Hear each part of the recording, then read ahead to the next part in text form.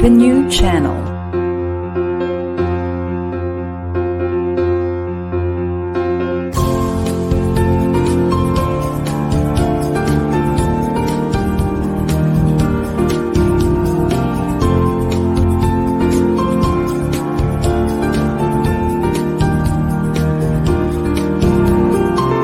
The new channel. Hashtag TNC Now.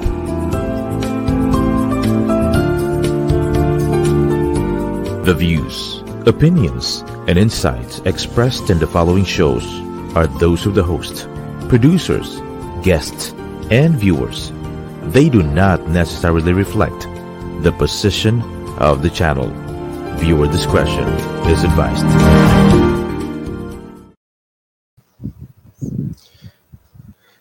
Hello and welcome to the new channel, our Passion Transforms community that sees all things new. I am Joseph Sylvester, and I'm streaming live from Parañaque. Good morning, good afternoon, and good evening.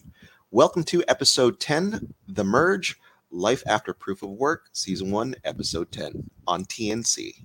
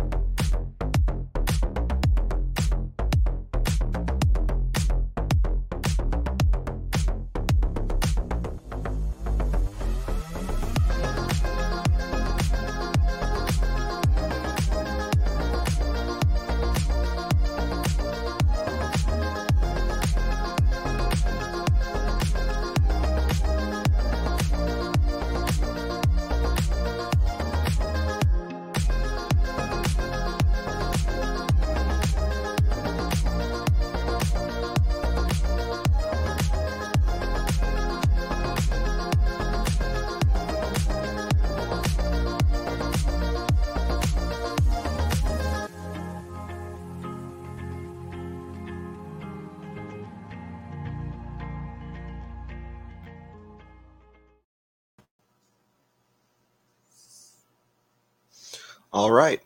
Hello and welcome back to our show today. All right. So today we are going to discuss Ethereum and the so-called merge that's going to take place this coming week around September 15th and 16th. All right. So let's get into it. All right. So let's understand what is the merge and how it will affect Ethereum in 3 specific areas. Okay. Such as price and investment, development, and what are we to expect for upcoming projects post-launch of the merge. All right, so if I can get my slides, if you can display my slides. All right, so let's do it. So we have to understand first, okay? We have to understand first, what is the merge? Now, to keep things very basic, because there's a lot of things going on, especially in terms of techie related items. Basically, what the merge is the migration of the current Ethereum consensus algorithm from proof of work to proof of stake. Okay. Now, to put things in perspective, we need to understand first why consensus is important before we talk about how will this affect the markets, specifically Ethereum. So again, I'll try to leave out some technical jargon to keep it simplified for our viewers, because there are actually a lot of things going on with the merge. Okay. So briefly, I will explain what is consensus. So consensus, whenever we hear that word, especially when it's associated to blockchain, it's how a blockchain governs itself when it comes to transaction confirmation and finality. It also includes governance and proposals and other enhancements on its own chain. However, let's not confuse this with DAO, or a decentralized autonomous organization. Consensus is more focused on transactions and the ecosystem of a blockchain that confirms these transactions. Okay, so when we talk about proof of work, okay, so that's what this episode is about. It's the idea of proof of work. Okay, so proof of work is basically a consensus algorithm in blockchain. Okay, not one blockchain, because blockchain is plural. There's many blockchains out there. However, When we talk about proof of work, it is a way for a blockchain for blockchain transactions to be confirmed by those securing the network. Now, in terms of proof of work, we have people who secure the network, and who are these types of people? So these are people that use video cards, okay? People using very specialized and powerful machines, and maybe people with regular computer systems. On top of that, being in the field for so long, I've seen people use cloud servers, and they've configured these cloud servers for mining. Okay, it is possible. Okay, now to most people, this is looked upon as very decentralized because anyone can secure the Ethereum blockchain and get an incentive, which in this case is, more Ethereum. Okay. Now, proof of work in today's terms has been questioned by several people, like developers who want to see an improvement on transaction speed. Excuse me. So on top of other things like reducing Ethereum's carbon footprint, such as energy reduction. So in Ethereum's case, layer 2 solutions like Polygon were created that are forked from Ethereum's core code to improve transaction speeds, but on another chain. Okay. So what do I mean by forked? Okay. This means people copied Ethereum's core code, they created their own blockchain, and through some technical know-how, that chain automatically becomes EVM compatible, meaning that blockchain contains an Ethereum virtual machine that handles smart contract code. This means while transactions are being confirmed on one chain, let's say, for example, Polygon, okay,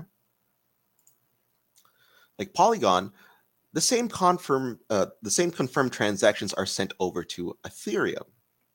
Okay, so in a way, there is dual confirmation. Okay, the EVM between both chains allows for simultaneous communication. Okay, so that's why it's possible. So in other words, if in this example, Polygon confirms the transaction on the Polygon chain and then sends that confirmed transaction over to Ethereum. Okay. Now, the reason why this happens is because Polygon can transact more transactions than Ethereum because it is proof of stake. It's a proof of stake blockchain. So it can handle more transactions per second. So when the transaction is confirmed, it sends that transaction down to Ethereum, and that's why it's called a layer 2 blockchain. Okay, because it's built on top of Ethereum. Okay. Now, we can use this same explanation or the same analogy for Bitcoin as a layer 1 chain because several other cryptocurrencies copied Bitcoin core code, such as Bitcoin, in which its Lightning Network works on top of Bitcoin to provide fast transactions for Bitcoin and Litecoin. Now, so let's discuss the speeds of Ethereum. Okay. So as of right now, Ethereum does about 15 to 20 transactions per second. However, it has gotten a bit faster, but there's still a few minutes of wait time for a transaction to be confirmed. Okay. Now, if you've ever tried to cash out Ethereum, especially here in the Philippines through certain providers, there is a painstaking wait time that you'll have to go through. And I've been through it myself, because when it hits another wallet, it does take some time, but not as bad as 10 years ago. It was super slow. Okay. That's how old I am. Now, Ethereum, okay, which is, by the way, ranked number 2 by market cap alone, puts developers and investors in a dilemma because of transaction speeds. As you see here, ETH can only do up to 15 to 20 transactions per second. Okay. Now, Ethereum not only has the weight as an investment tool, but the digital currency, Ethereum, has so many use cases as of the moment that makes developers want and need the transaction speeds to be enhanced or improved. So it's a necessary thing that developers want. Okay. And because of this, a lot of developers who built on Ethereum first have decided to move their project or their application over to faster blockchains. Okay. In this case, a lot of the Ethereum blockchains, Ethereum applications have moved to faster blockchains such as Polygon. Yeah. But why? Why move it to Polygon? Well, it's because Polygon has, it's EVM compatible, basically. It's a EVM compatible blockchain. So you don't really have to rewrite the smart contract code. Okay. Same thing goes with Binance Smart Chain, so on and so forth. Okay. So transaction speeds are one of the hindrances of blockchain adoption for particular chains like Ethereum. Okay. Now, here's what I mean.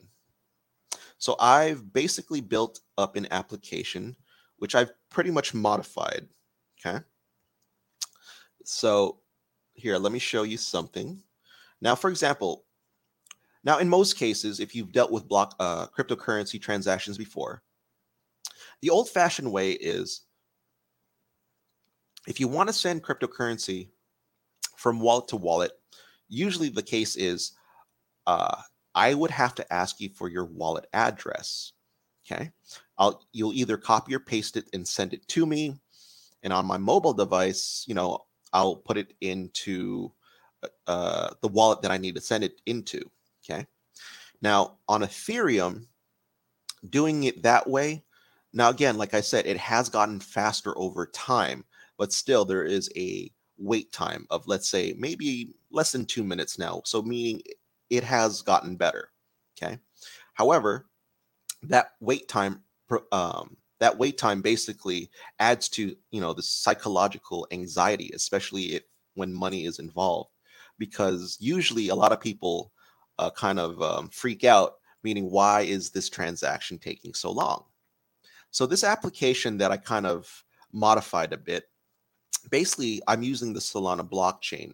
Okay, we'll get down to transactions per second a bit later. But what I want to prove to you guys is this. Let's say I wanted to send, let's say, Solana from my wallet, from my cryptocurrency wallet here.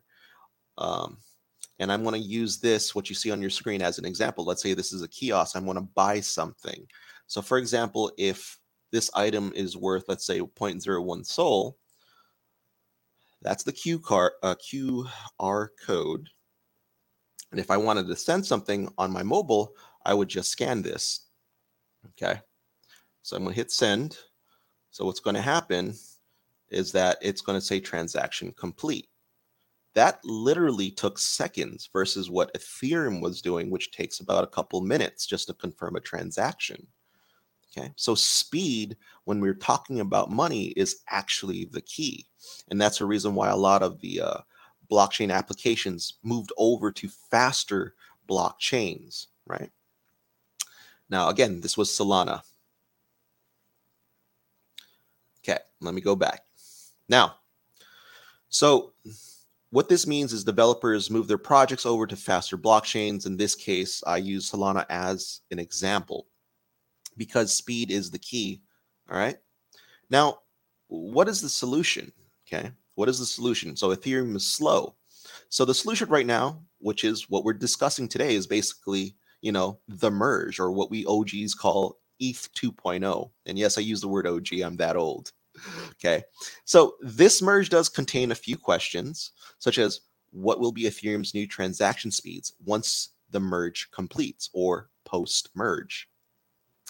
Now, the answer from what I've researched is as high as 100,000 transactions per second. Okay. 100,000 transactions per second. So this puts it neck to neck with other blockchains promising or already doing transaction speeds, at least at the 1,000 transaction per second mark. So here are a few examples. I just showcased Solana earlier. It does 50,000 transactions per second. It is very fast. Next example would be Algorand. It does 1,300 transactions per second, moving Down the list is Phantom at 25,000 transactions per second. And last but not least, EOS. It does 4,000 transactions per second. Okay. Now, when we look at how transaction speeds will increase on Ethereum based on the numbers, we're looking at Ethereum surpassing credit card transaction speeds. Okay. So check this out. Visa does roughly 65,000 transactions per second on their network. If we look at MasterCard, it does about 5,000 transactions per second, okay? Give or take. But ETH post-merge will be doing 100,000 transactions per second, okay? So it's literally going to beat out major credit card companies such as Visa and MasterCard. Now, here's the thing. So if Ethereum can reach transaction speeds higher than Visa or MasterCard, along with its inherent value priced by the market, okay, Ethereum could be viewed as true digital currency, similar to how most of us view Bitcoin, okay? So now, when we talk about Bitcoin, I mentioned it earlier in the previous slides that we view it, or it has the transaction speeds now because it uses the layer 2 solution created by the Lightning Network, right? So when we talk about Bitcoin, it solved its slow transaction speeds years ago. And again, it was solved because of the Lightning Network. That made Bitcoin transfer speeds and confirmation significantly faster. Now, with faster speeds and its inherent value as digital gold, we will, in my opinion, honestly, we will see Ethereum be viewed finally as digital silver. You know, it's digital silver. So now, you know, Bitcoin transacts fast. We now have Ethereum transacting just as fast. Okay. So Bitcoin would be considered gold. Ethereum would be considered silver in this case. Okay. Okay. So now we understand now what is the merge and what will happen to Ethereum transaction speeds and how it sizes up against other fast blockchains. Okay. So now, before we get into price projection and investment, okay, let me just make a note here that, you know, anything that I say is not investment advice. This is just education, and I'm just providing information on research basically our team has done. Okay, so let us start with Ethereum and smart contracts. So Ethereum, okay, the Ethereum ecosystem first introduced to us concepts like smart contracts, which has led to specific things in the realm of finance, which are, you know, you have your DeFi, you have your swaps. Okay, now if you dealt with swaps, you already know you have Uniswap, SushiSwap, Pancake swaps. Okay, you also have decentralized exchanges. Okay. And last but not least, staking. So there's a lot more that Ethereum has introduced after they introduced the concept of smart contracts, but these four are your main ones. So now, let's discuss how Ethereum, once the merge has completed, will bring about new opportunities on how we use Ethereum to invest. Okay, now, so let's discuss staking. Okay, since we are on the topic of Ethereum becoming proof of stake, basically, staking ETH was never possible directly to the blockchain. Okay, it was always done through smart contracts by other projects. But when you stake your ETH, instead you would get another token in return. A good example would be Aave's platform, where if you had ETH, you can stake your ETH on whatever cryptocurrencies that they were providing, and in return, you would earn more of that cryptocurrency. On top of that, you would earn Aave's staking token, which can be used as a way to kind of like use to swap it out for ETH. Okay. So in terms of staking, you would stake ETH for a certain period of time. You would get Aave token. Once your stake is done, you get your ETH back and some Aave token. So that's how staking kind of works. It's kind of like a savings account. You earn interest. Okay. Now, let's move on. Now, when we talk about staking, when we talk about staking post merge, this means basically you can basically stake your Ethereum a lot more directly now. And I'll explain this in the later slides, but this basically means mining Ethereum, as mentioned in the previous slide, using, let's say, computers, cloud servers, things like that. It's no longer necessary, actually. And that is the reason why, if you've seen the markets now, a lot of the video cards, they're flooding the markets. No one needs them anymore. So we're noticing a drop in video card prices. Okay. Why? It's because that when you have Ethereum, okay, that's all you need now. You just need Ethereum. You don't need hardware.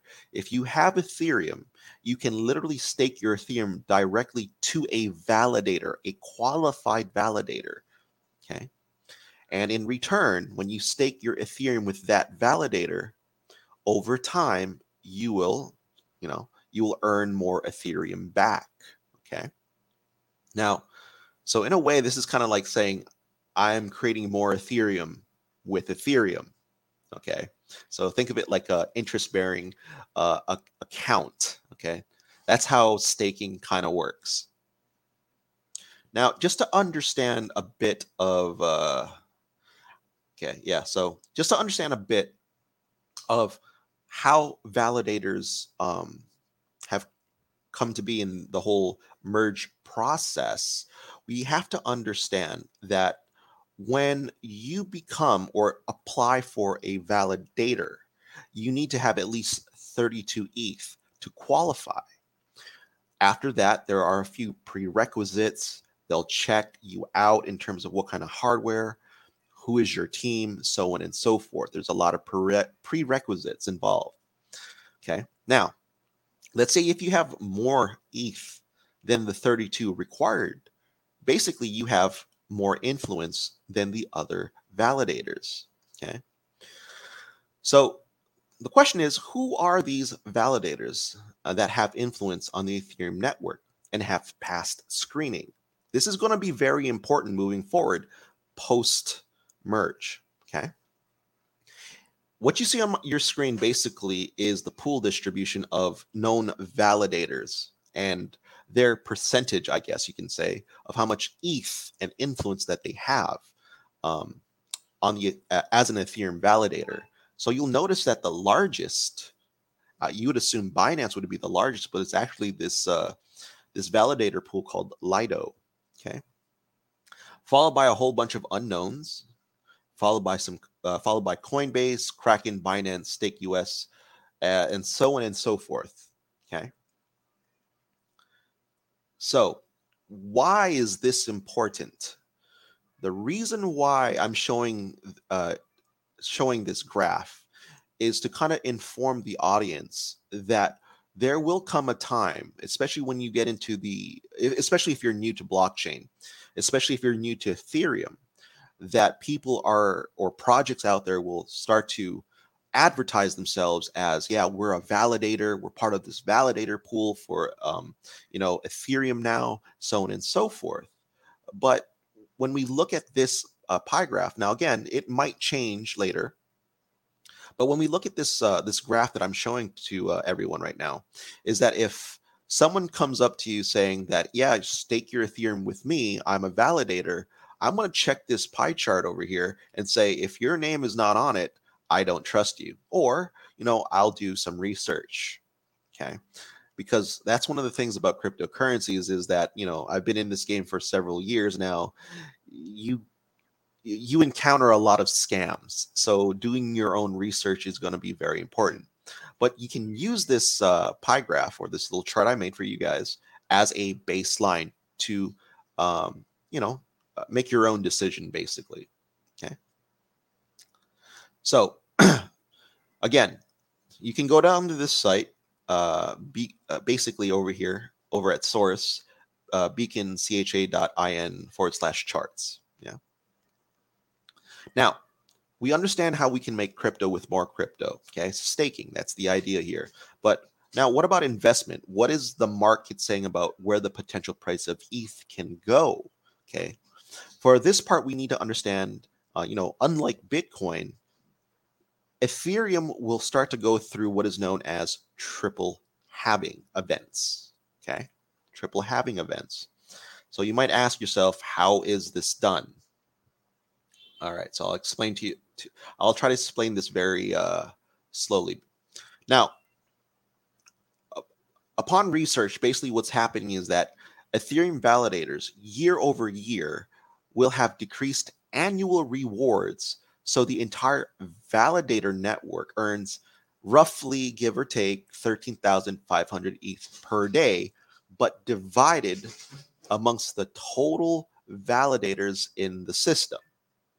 Now, over time, year over year, okay, that ETH per day will reduce probably down to 5,000 or probably less, which means significantly less Ethereum to be divided up against other validators over time. Now, what this basically does, okay, is that it will decrease sell pressure of holders because the Ethereum, okay, in total selection at any given time will be reduced. So similar to Bitcoin's 21 million, because now there is we can call it a burn mechanism. Okay. This burn mechanism reduces the total supply of Ethereum. Now, just like Bitcoin, over the years, people will either hold Bitcoin, and then basically, they'll think twice whether or not they want to sell off, or maybe they just want to hold on to it, probably for a more higher price long term. So to translate, what we're looking at in terms of, what do you call this? To translate, basically, we're looking at a 30% reduction of sell pressure, okay, or sell pressure is reduced by 30%. However, that's not how the world works sometimes. Even in the documentation, Ethereum's documentation, that's what they're expecting, that the sell pressure will be reduced 30%. If you were to translate that, that's not looking at it in the micro sense, okay, meaning on the 1 day or the 1 month. We're talking about super macro. Probably we're talking about months or years. Then we can start saying, oh, okay, that's what they meant by 30% sell pressure. So everything on the Ethereum documentation is actually more macro related versus micro, okay? So longer time frames is what I'm saying, okay? So of course, if you've been in the market like I have, I think, and I would assume everyone has seen cryptocurrencies such as Dogecoin literally spike up 1,000% and then crash down 1,000% all within the same day. So again, okay, when you trade the crypto markets, trading is highly, highly volatile. However, in the macro sense, meaning long term, okay, this could be true, meaning the sell pressure is actually around 30%, which is reduced by 30%. Okay. Now, the next part is that Ethereum gas fees will be used to burn Ethereum tokens, which also adds to the limited supply of Ethereum post-merge. Okay. So in a sense, there is a burning mechanism. Now, what this basically means is that at any given time, okay, at any given time, and I will try to explain this a little bit after the break, is that there's a lot of transactions happening on Ethereum, okay? And with that being said, what I want to say is, how about this? We'll take a little break, and then when we come back, I'll discuss how the Ethereum burn rate affects Ethereum post merge. How about that? So we'll take a break right now.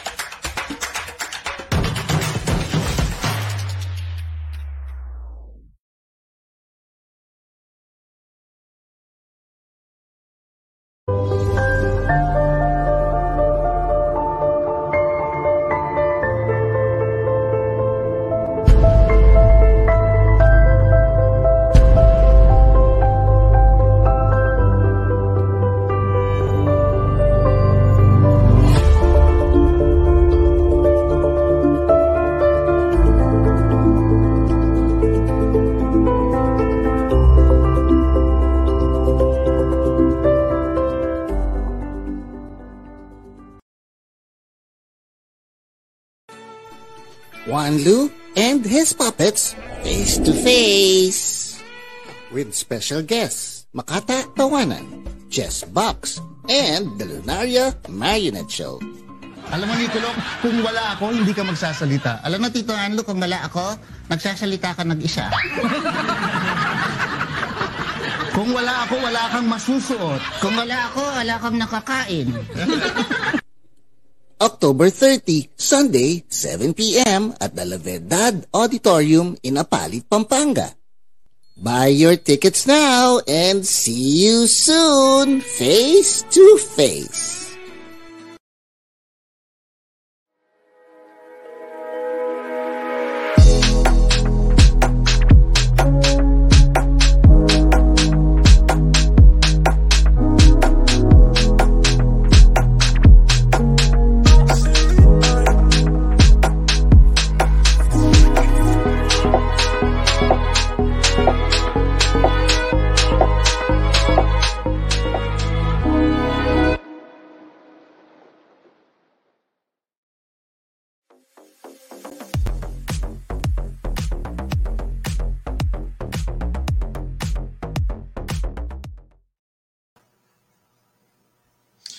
Welcome back. I am Joseph Sylvester, and you're still watching episode 10, The Merge, Life After Proof of Work.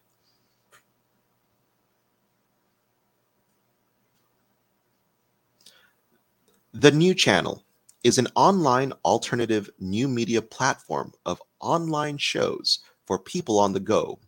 Please share it to your friends and family and watch all our shows as seen on screen. TNC aims to transform the lives of our viewers through engaging, authentic, and original content. Our channel is a responsible, global 24/7 platform that showcases Filipino talent, global influencers, cultural intelligence, and ingenuity. Imagine having your own show, your own playlist, your own content, but we make it easier for you.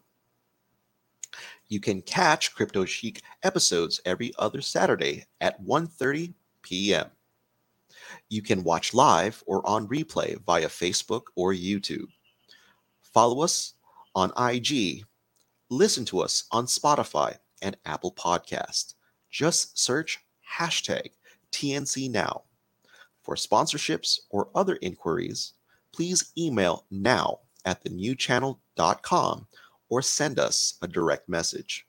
Enjoy these life-changing shows because we made them for you. All right.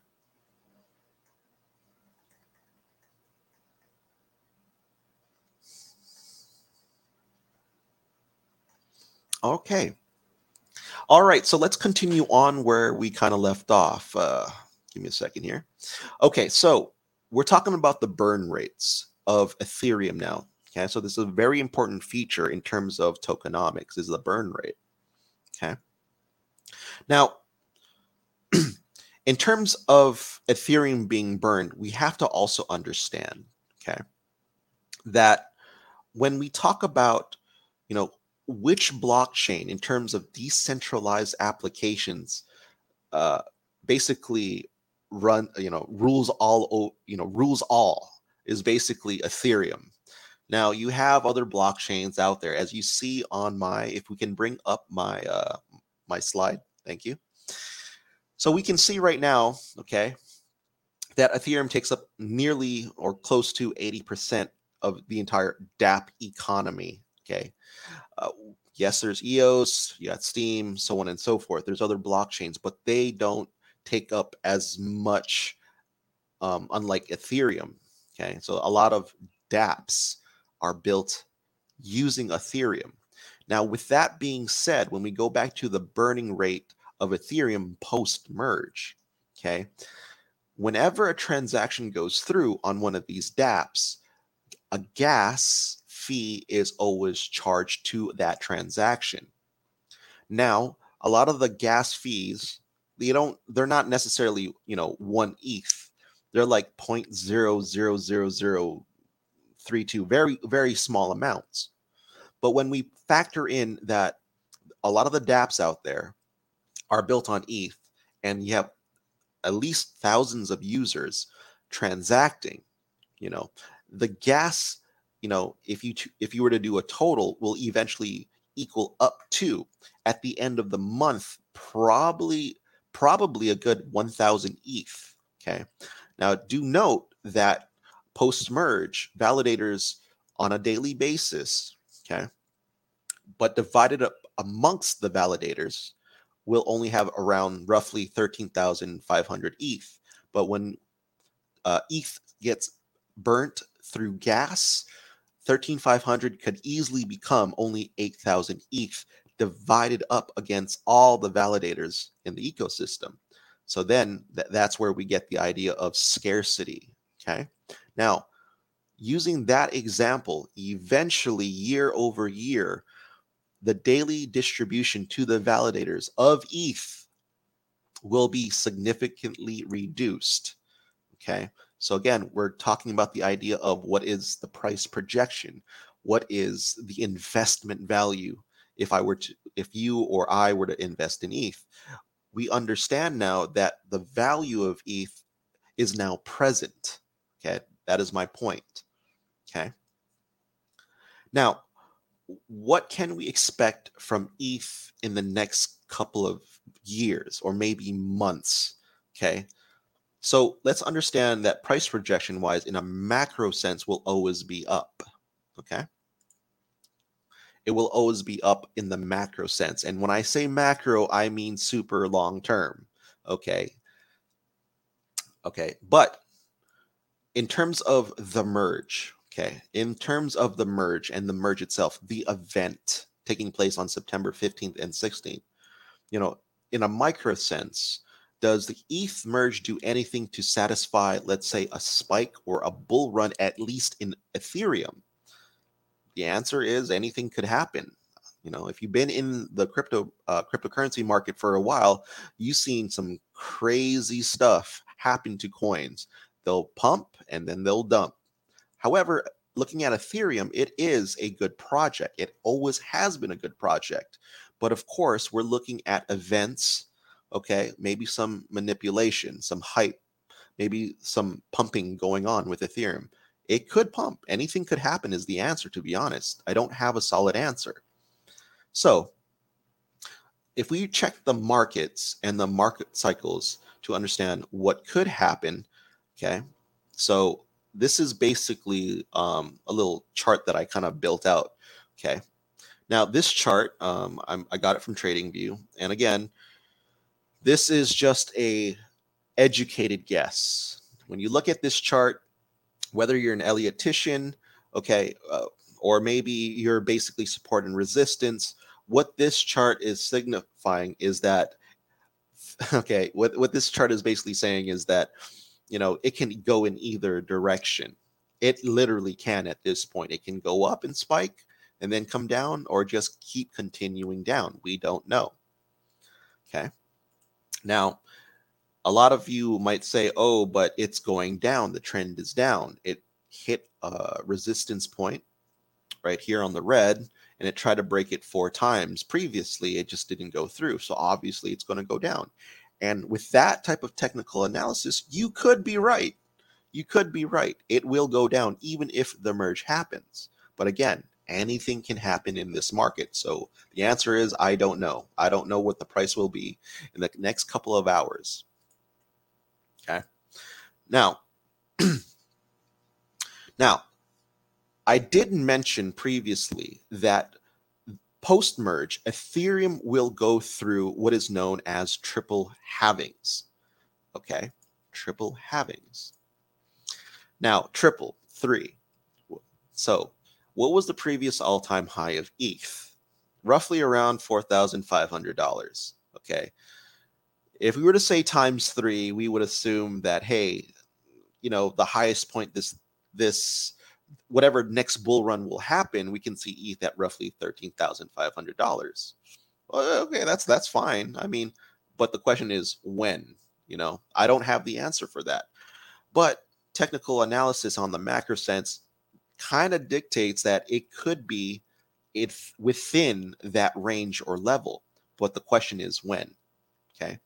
But in terms of just the macro sense, technical analysis, yeah, it's going to probably hit somewhere in that range, not exactly those numbers. Okay.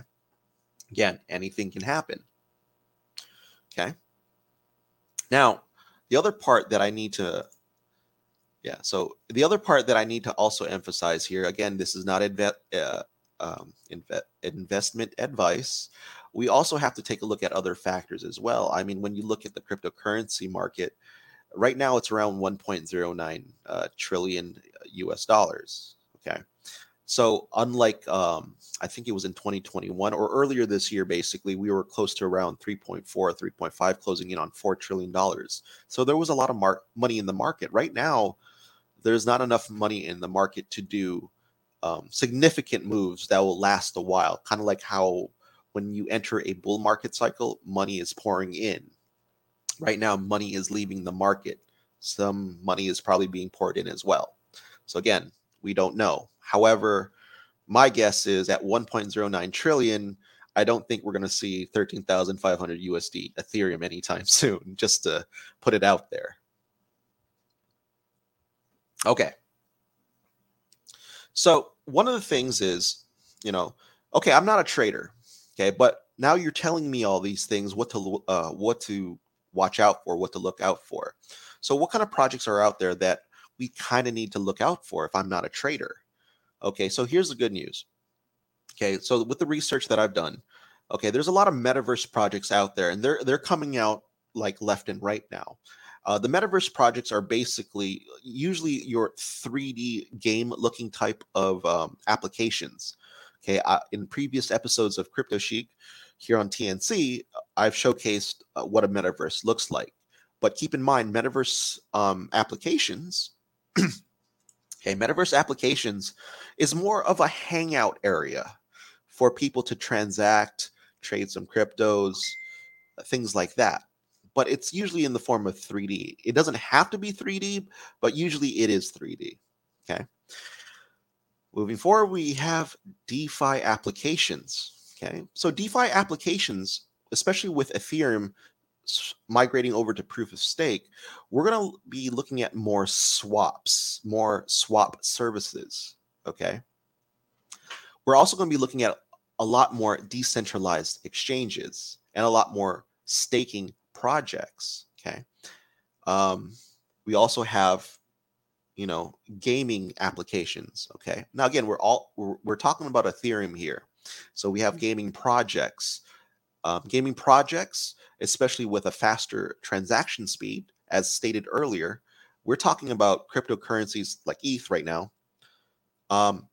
Sending and receiving transactions a lot more faster. We're talking about a higher rate of adoption. Okay.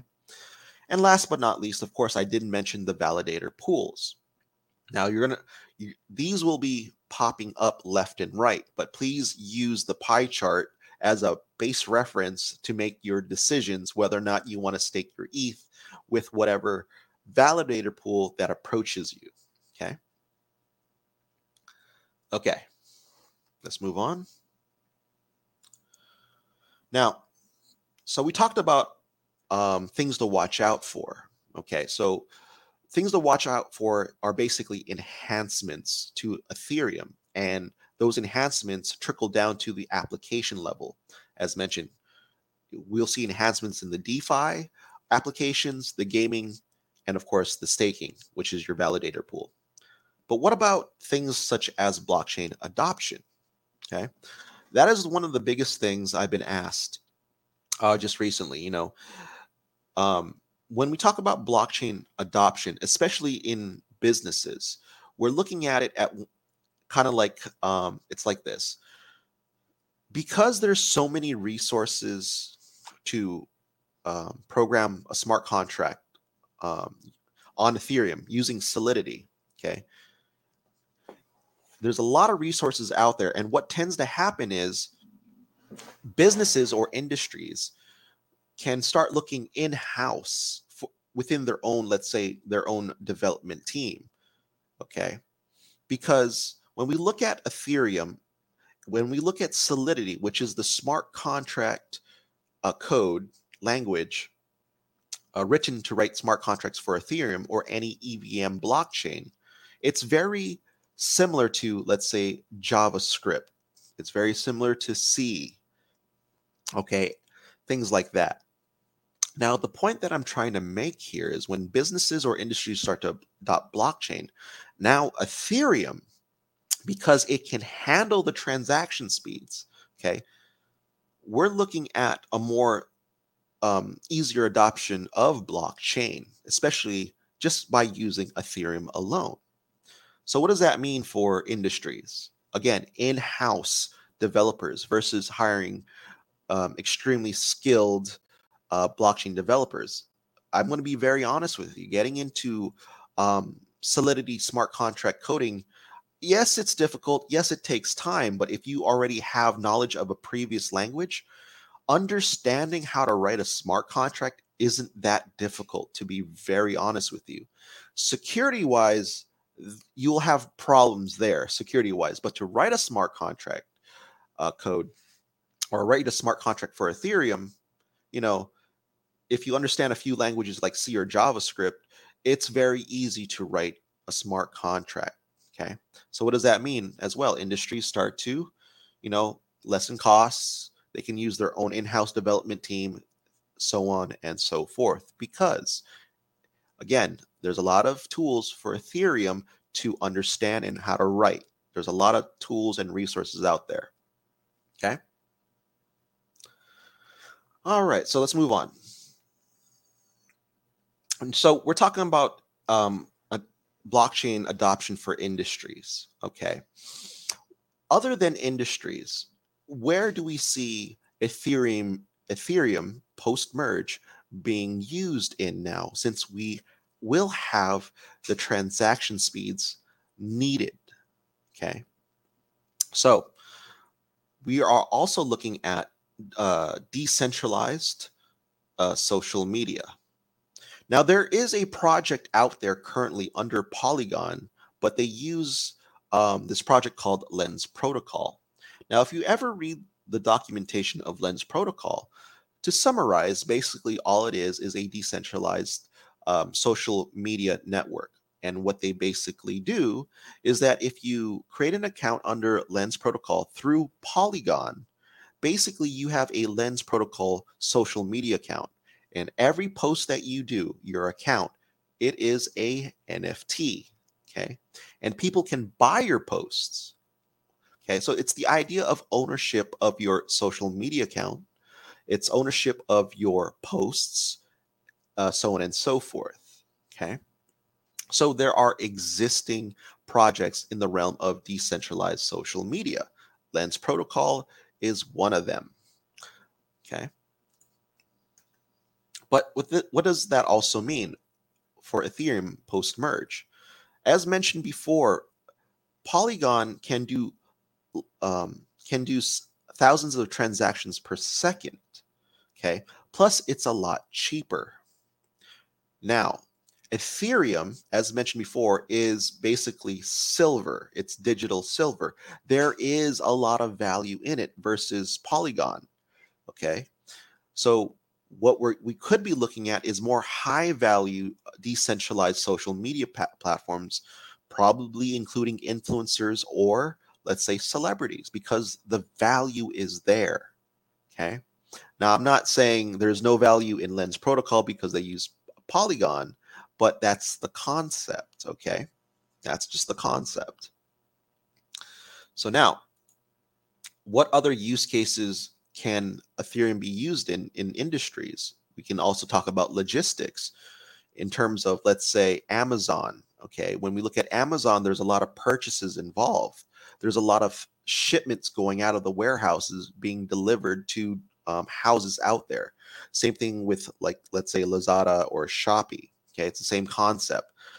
Someone orders online, it gets placed in some database.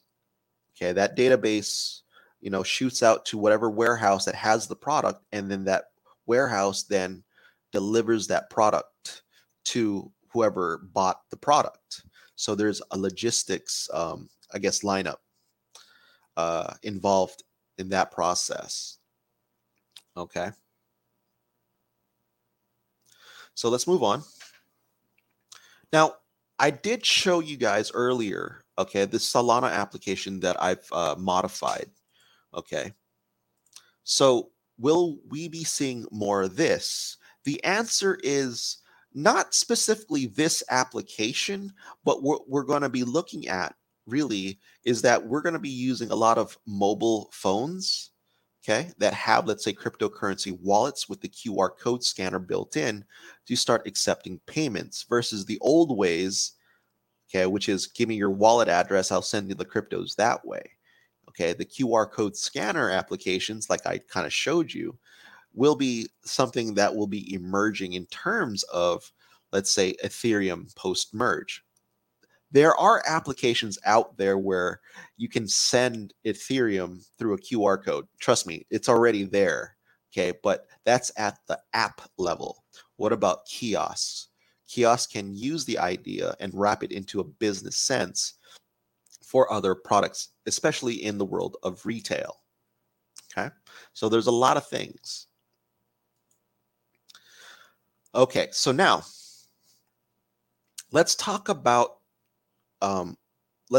more of the price projection now, because what we're looking at finally, this is the part that I want to kind of emphasize before the show ends, is that we have on-chain versus off-chain dictation of prices. So let me explain what I mean. When we talk about on-chain activities, on-chain activities means that there is something happening real time on that blockchain. In this case, we're talking about Ethereum. So for example, if we talk about something on-chain, it's usually something that deals with, do you have the cryptocurrencies or do you not? If you do not have the cryptocurrencies, you cannot perform the transaction. But if you have the cryptocurrency or the NFT, and you want to send it to somebody else, that is an activity happening on chain. Now, when we look at off-chain activities basically deal with things that happen from outside factors. Now, I'm not going to name centralized exchanges, but I've worked for some in the past. And what they tend to do is that if you deposit cryptocurrency with this particular exchange, you're not really trading that asset. You're trading a representation of that asset on that particular exchange. Okay. And that asset will reflect, let's say, in your holdings account.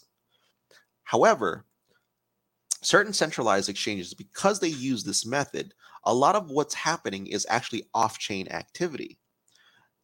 The moment it becomes on-chain is usually in events like if you're going to, let's say, deposit cryptocurrency, withdraw cryptocurrency, or send cryptocurrency to another, let's say, exchange accounts. So those things are on-chain, but a majority of your trades are usually in centralized exchanges, usually off-chain activities. It does not get reflected. But when we talk about decentralized exchanges, and that includes your swaps, like your Sushi Swap, your Pancake Swap, things like that, they utilize smart contract code, and you can see the activity happening in real time. So here's where I want to kind of leave everybody off with. If Ethereum post-merge, has so much value, has way more use cases out there for applications for businesses and other things, you would assume that, let's say, on the decentralized exchanges, there will be more value given to ETH versus the centralized exchanges. That would be true in a sense, because now what we're looking at is the community, meaning the Ethereum users actually dictating maybe a higher price for Ethereum, which will force centralized exchanges to reflect and say, if the decentralized exchanges have a higher price for ETH, and the centralized exchanges are selling it for a lot lower, psychology dictates that people want to go where the money is.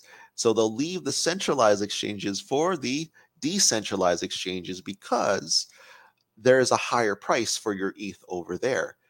This is basic arbitrage, okay? Meaning you try to find the higher rates or the higher prices. This is arbitrage, or arbitrage 101.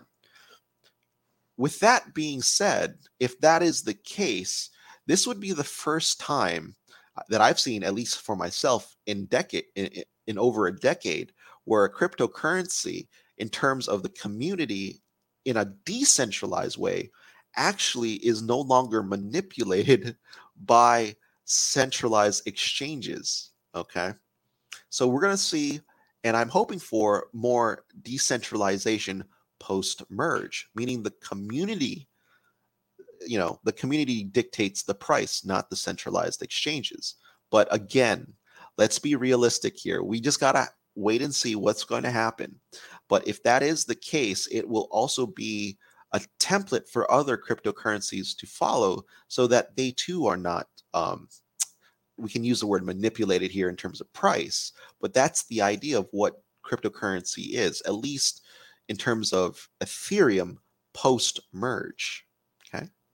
So I know that was a mouthful, and hopefully, you guys learned something today in terms of what is the merge, what to look out for, what are the enhancements, and what are the industries getting into, into Ethereum, because now we have several layer 2 blockchains, Polygon, Polkadot, Phantom, so on and so forth.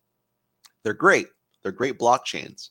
But now when we look at Ethereum, for it being the silver to Bitcoin's gold, and it now has the transaction speeds, okay, we are looking at, in my educated guess, in my educated opinion, we're going to see good times for Ethereum, hopefully price-wise, and hopefully in terms of development-wise as well.